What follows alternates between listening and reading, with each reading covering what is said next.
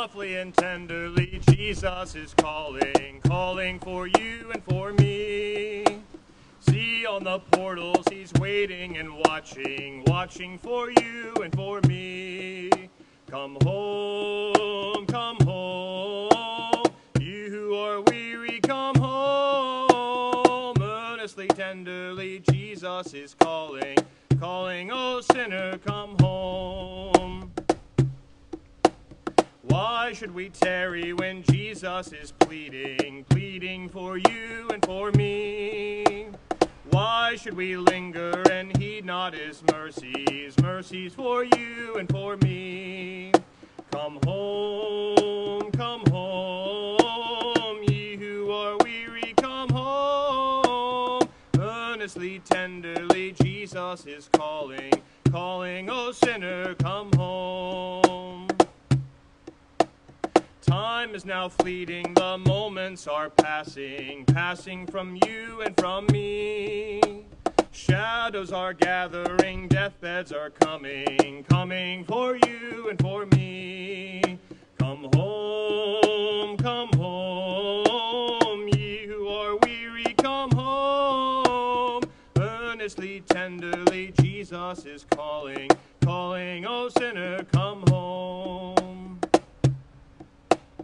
Oh, for the wonderful love he has promised, promised for you and for me. Though we have sinned, he has mercy and pardon, pardon for you and for me. Come home,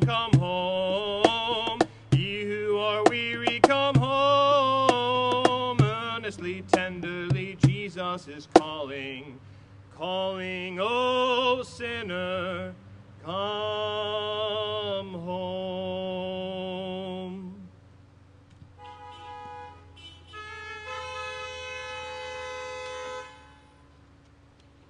I appreciate the honks, but I'll never feel like that's a good thing. It feels like when someone honks at you, they're telling you to stop doing whatever it is you were doing.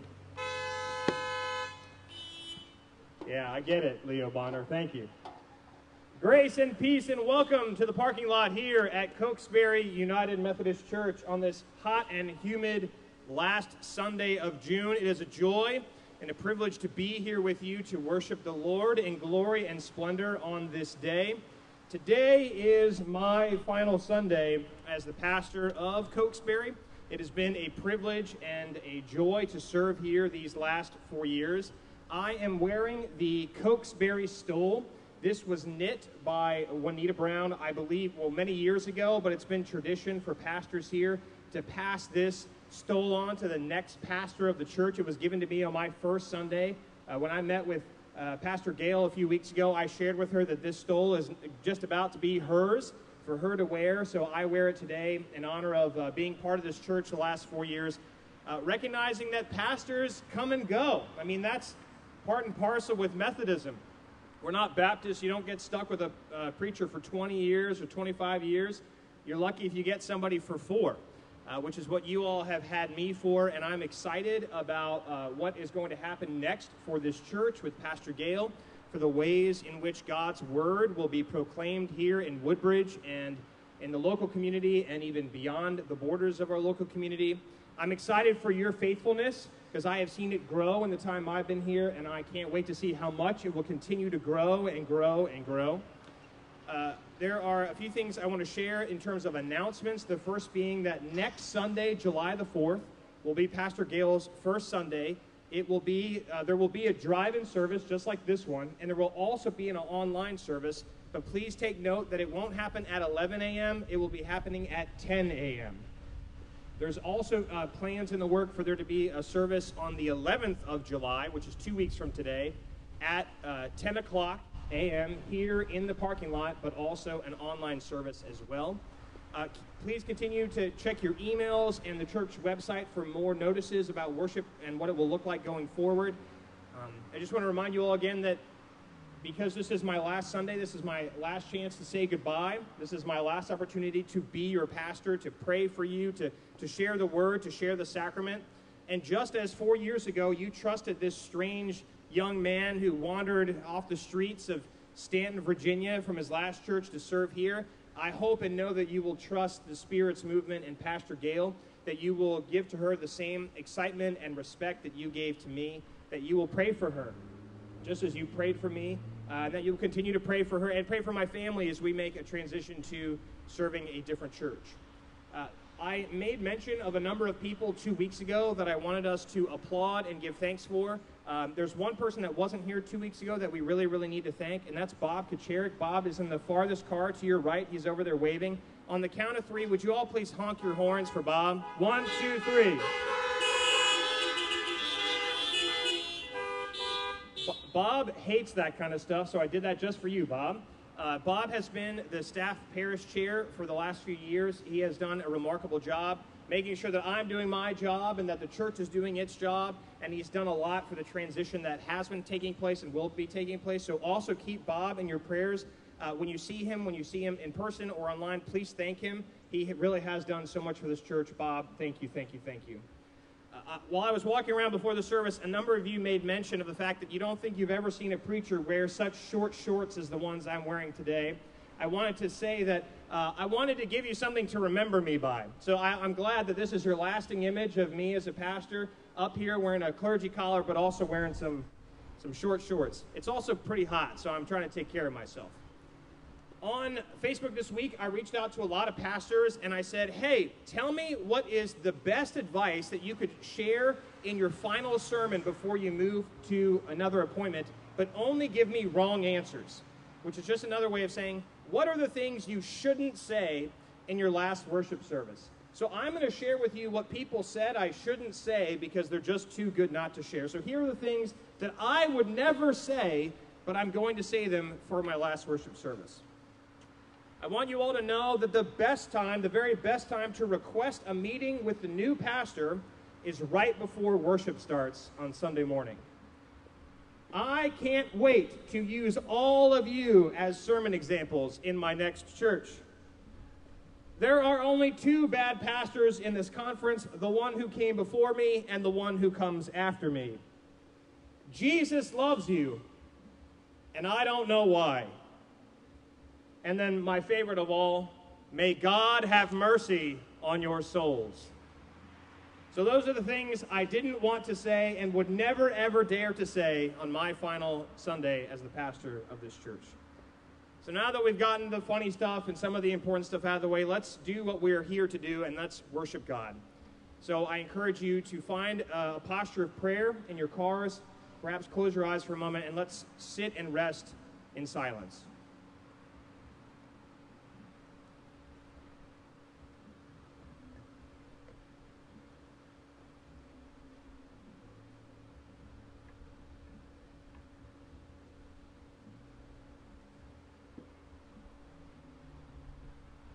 Turn your eyes upon Jesus, look full in his wonderful, wonderful face, and the things of earth will grow strangely dim in the light of his glory and grace.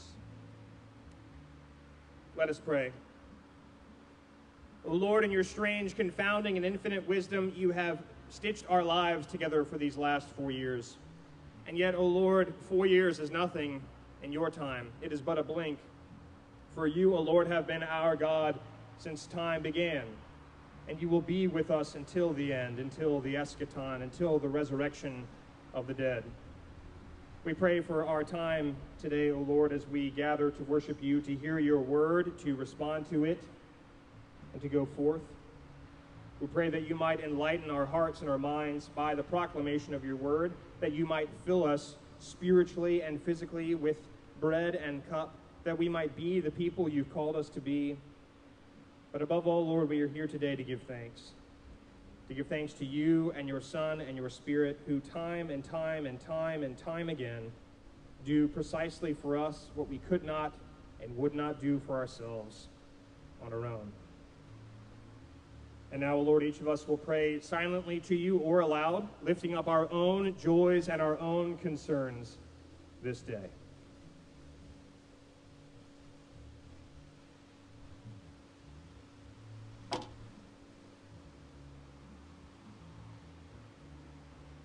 O Lord, let your will be done, nothing more, nothing less, and nothing else.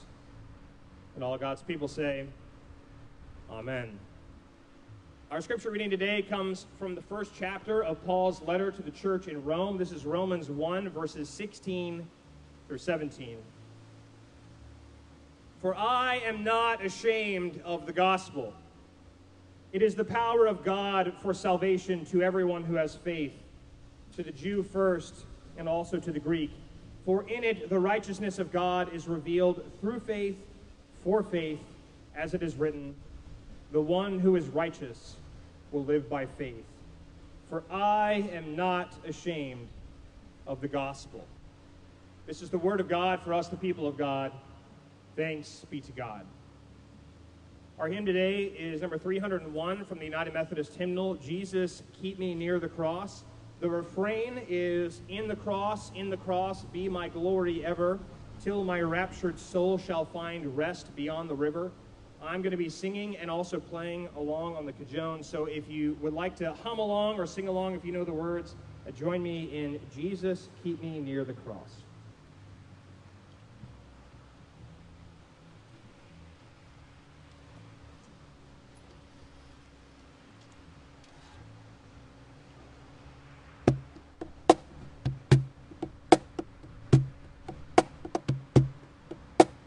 Jesus, keep me near the cross, there a precious fountain, free to all a healing stream, flows from Calvary's mountain. In the cross, be my glory ever, till my raptured soul shall find rest beyond the river. Near the cross a trembling soul, love and mercy found me. There the bright and morning star sheds its beams around me. In the cross, be my glory ever, till my raptured soul shall find rest beyond the river.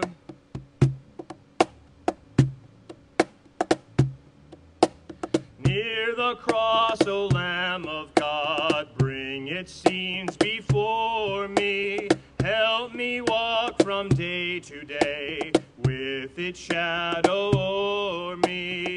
In the cross, be my glory ever, till my raptured soul shall find rest beyond the river.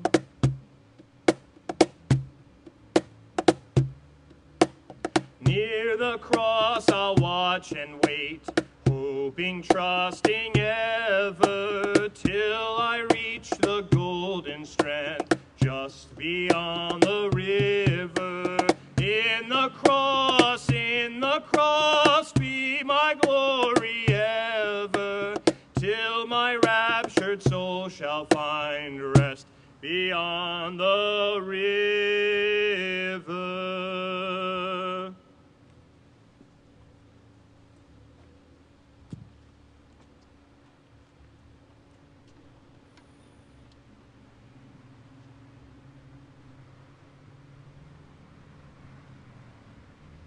For I am not ashamed of the gospel. It is the power of God for salvation to everyone who has faith, to the Jew first, and also to the Greek. Would you please pray with me? May the words of my mouth and the meditations of all of our hearts be acceptable in thy sight, O Lord, our rock and our Redeemer. Amen. Friends, I finally did it. I managed, after all these years, to finally please everyone. Some of you were happy when I was appointed here. Some of you were happy while I was here. And the rest of you are now happy that I'm leaving. You're welcome, you're welcome, you're welcome. I have finally pleased everyone. Now, it was more than a decade ago that I entered seminary in hopes that I would one day do exactly what I'm doing right now. I was persuaded that the church was already the better place God had made in the world and I wanted to be part of that. And when I went to school for this, I didn't learn about the virtues of nicety. I didn't go to seminary in order to learn how to make people feel better about themselves. That's certainly not what I felt God had called me to do, and yet, more often than not, it's exactly what I, other clergy, and most Christians do all the time. Rather than speaking the truth in love, we are far more inclined to sweep things under the rug. Rather than taking seriously the biblical commandments of discipleship, we're content with letting our faith be something we do for 1 hour every week. Rather than hoping against hope for things not yet seen, we rest in the presumed knowledge that things will kind of just always stay the same. But none of that's very interesting, it's not very compelling, and it certainly doesn't have anything to do with Jesus. Which makes me wonder, like I do at times like this, why in the world are you here? Now, I'm sure that for some of you, you can't imagine being anywhere else. Perhaps you've grown up in the church, or it's become so much of a fixture in your life that you just can't imagine doing anything else on a Sunday morning. Meanwhile, I know that some of you are here because you have more questions than answers, and you want that to change. Maybe life has dealt you a raw hand, or you've experienced one too many hardships, or you're frightened about what tomorrow might offer, and you're looking for the church to bring you some solace. And some of you are here against your will. Perhaps a friend or a family member dragged you here in the name of love, mind you, and there ain't nothing you can do about it. But chances are, no matter why we think we are here because we want to know more about Jesus. I mean, people still keep calling me and emailing me with all these very specific questions about a first-century carpenter turned rabbi. The Discovery Channel is forever creating new documentaries about the person in question, and people like you drive to places like this on Sunday morning. But here's the truth I want to share with you on my last Sunday here. We know nothing about Jesus except what we read in the New Testament.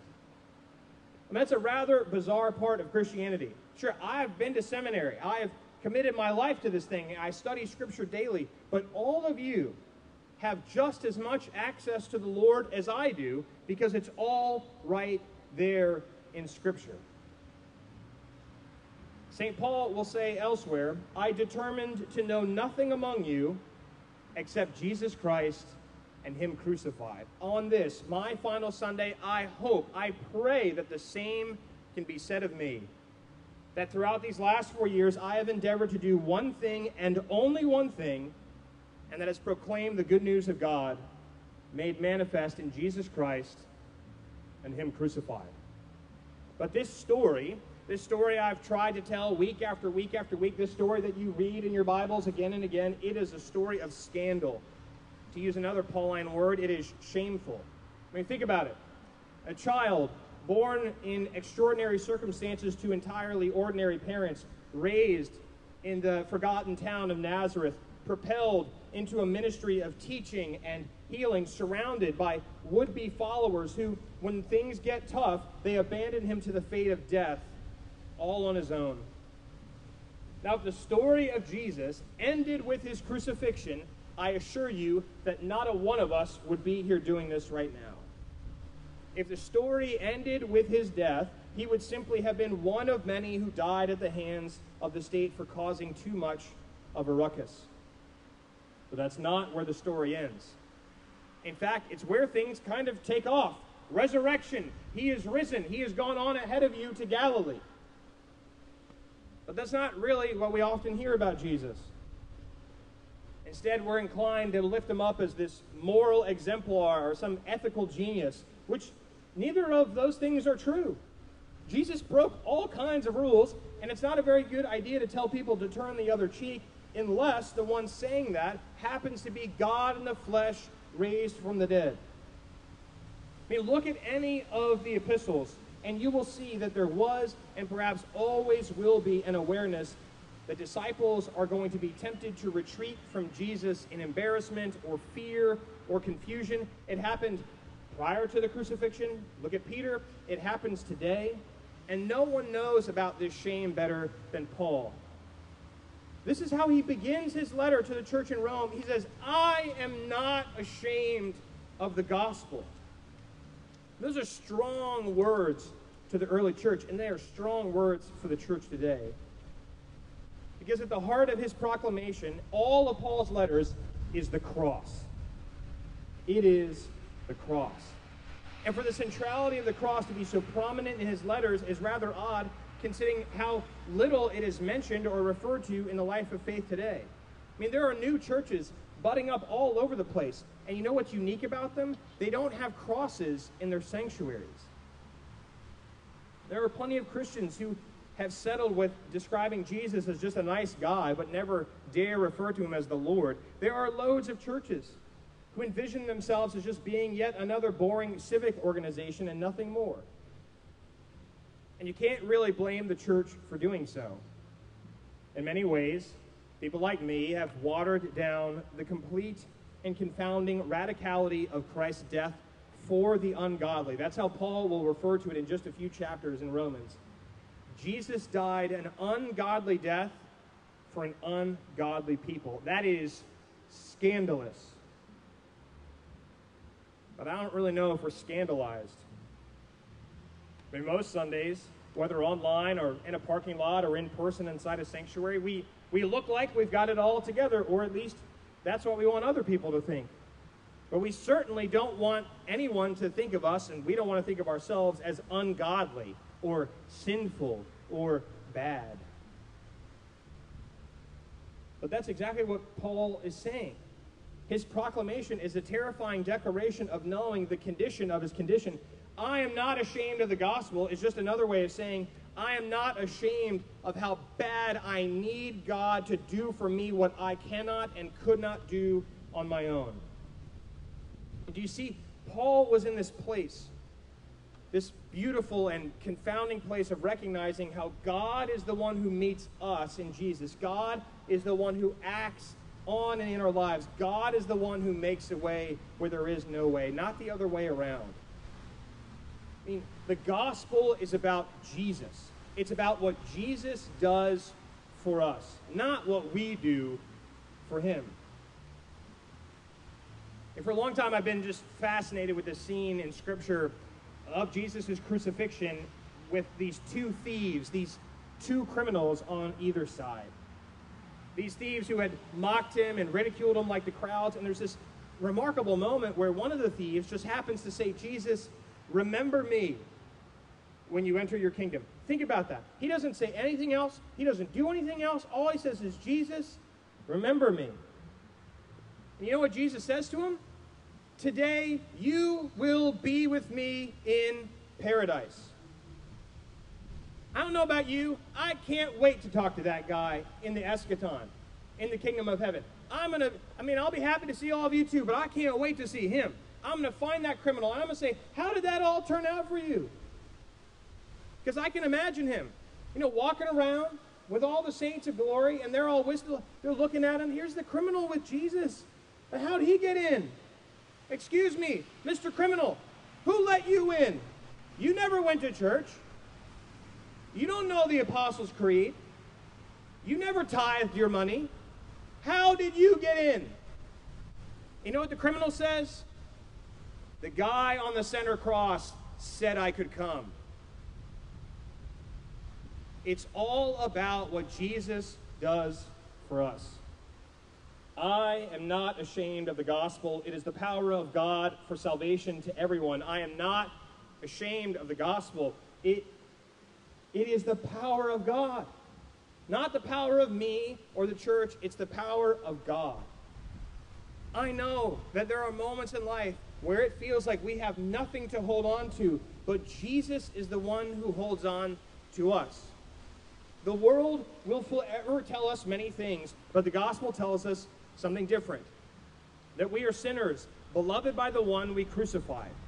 The Lord is risen from the dead, ruler of all things past, present, and future.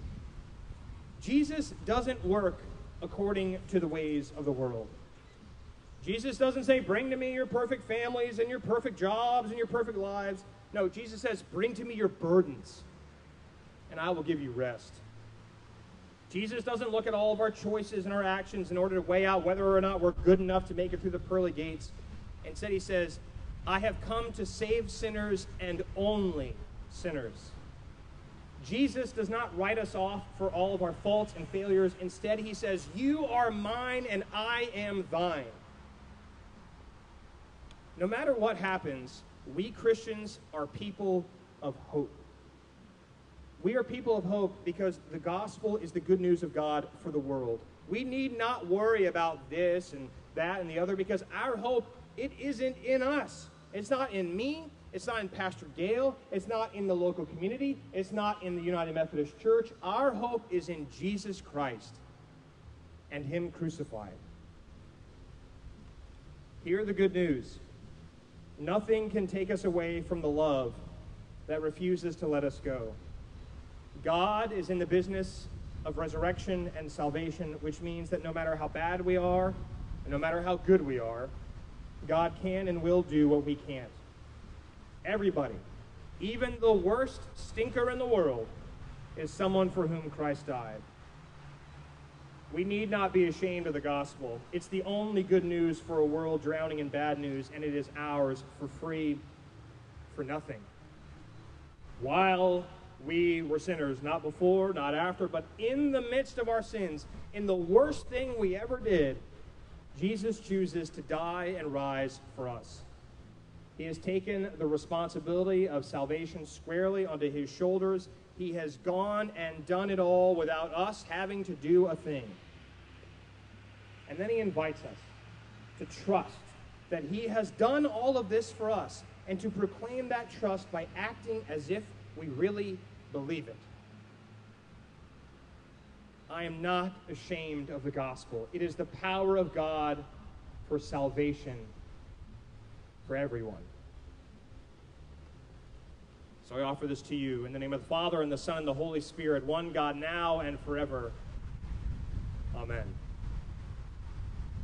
Would you please pray with me? Almighty God, you have done more for us than we could ever ask for or dare to imagine.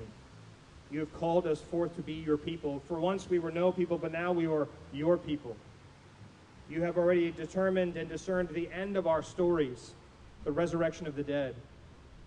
So in this life, whenever we say goodbye, it is not really goodbye, it is until next time, until we rise with you and all the saints of glory, and we sup with you, with the Lamb, at the feast that goes on forever and ever and ever. Amen. Christ our Lord invites to his table all, everywhere, in any place, at any time. Those with great faith, those with no faith, those who are young, those who are old, those who are healthy, those who are wealthy, those who are neither. Christ our Lord invites to his table. If there is room for Judas, friends, I assure you there's room for you and for me. So let's pray before we gather at the Lord's table. Lord, we confess that we have not loved you with our whole hearts. We have not loved you as we should. We have not loved our neighbors as ourselves. We have failed to be an obedient church, and yet you have mercy and you have pardon. For you believe in us even when we can't believe in ourselves. You see potential in us even when we can't see it. So as we confess, O Lord, we do so, strangely enough, with the knowledge that we are people who live in the light of forgiveness. So, Lord, help us all to see, know, and believe that your Son died for us while we were yet sinners, which proves God's love toward us. So, friends, I share with you, in the name of Jesus Christ, you are forgiven. Glory to God in the highest. Amen, amen, and amen. Lord, we remember that on your Son's final night, he gathered with his friends who loved him, but also friends who would betray him and abandon him and deny him. And yet he took bread. He gave thanks to you. He gave it to his friends and said, "Take and eat. This is my body. I'm giving it for you. Do this in remembrance of me." Likewise, Lord, your Son also took a cup. He gave thanks to you, passed it to his friends, and said, "Take and drink.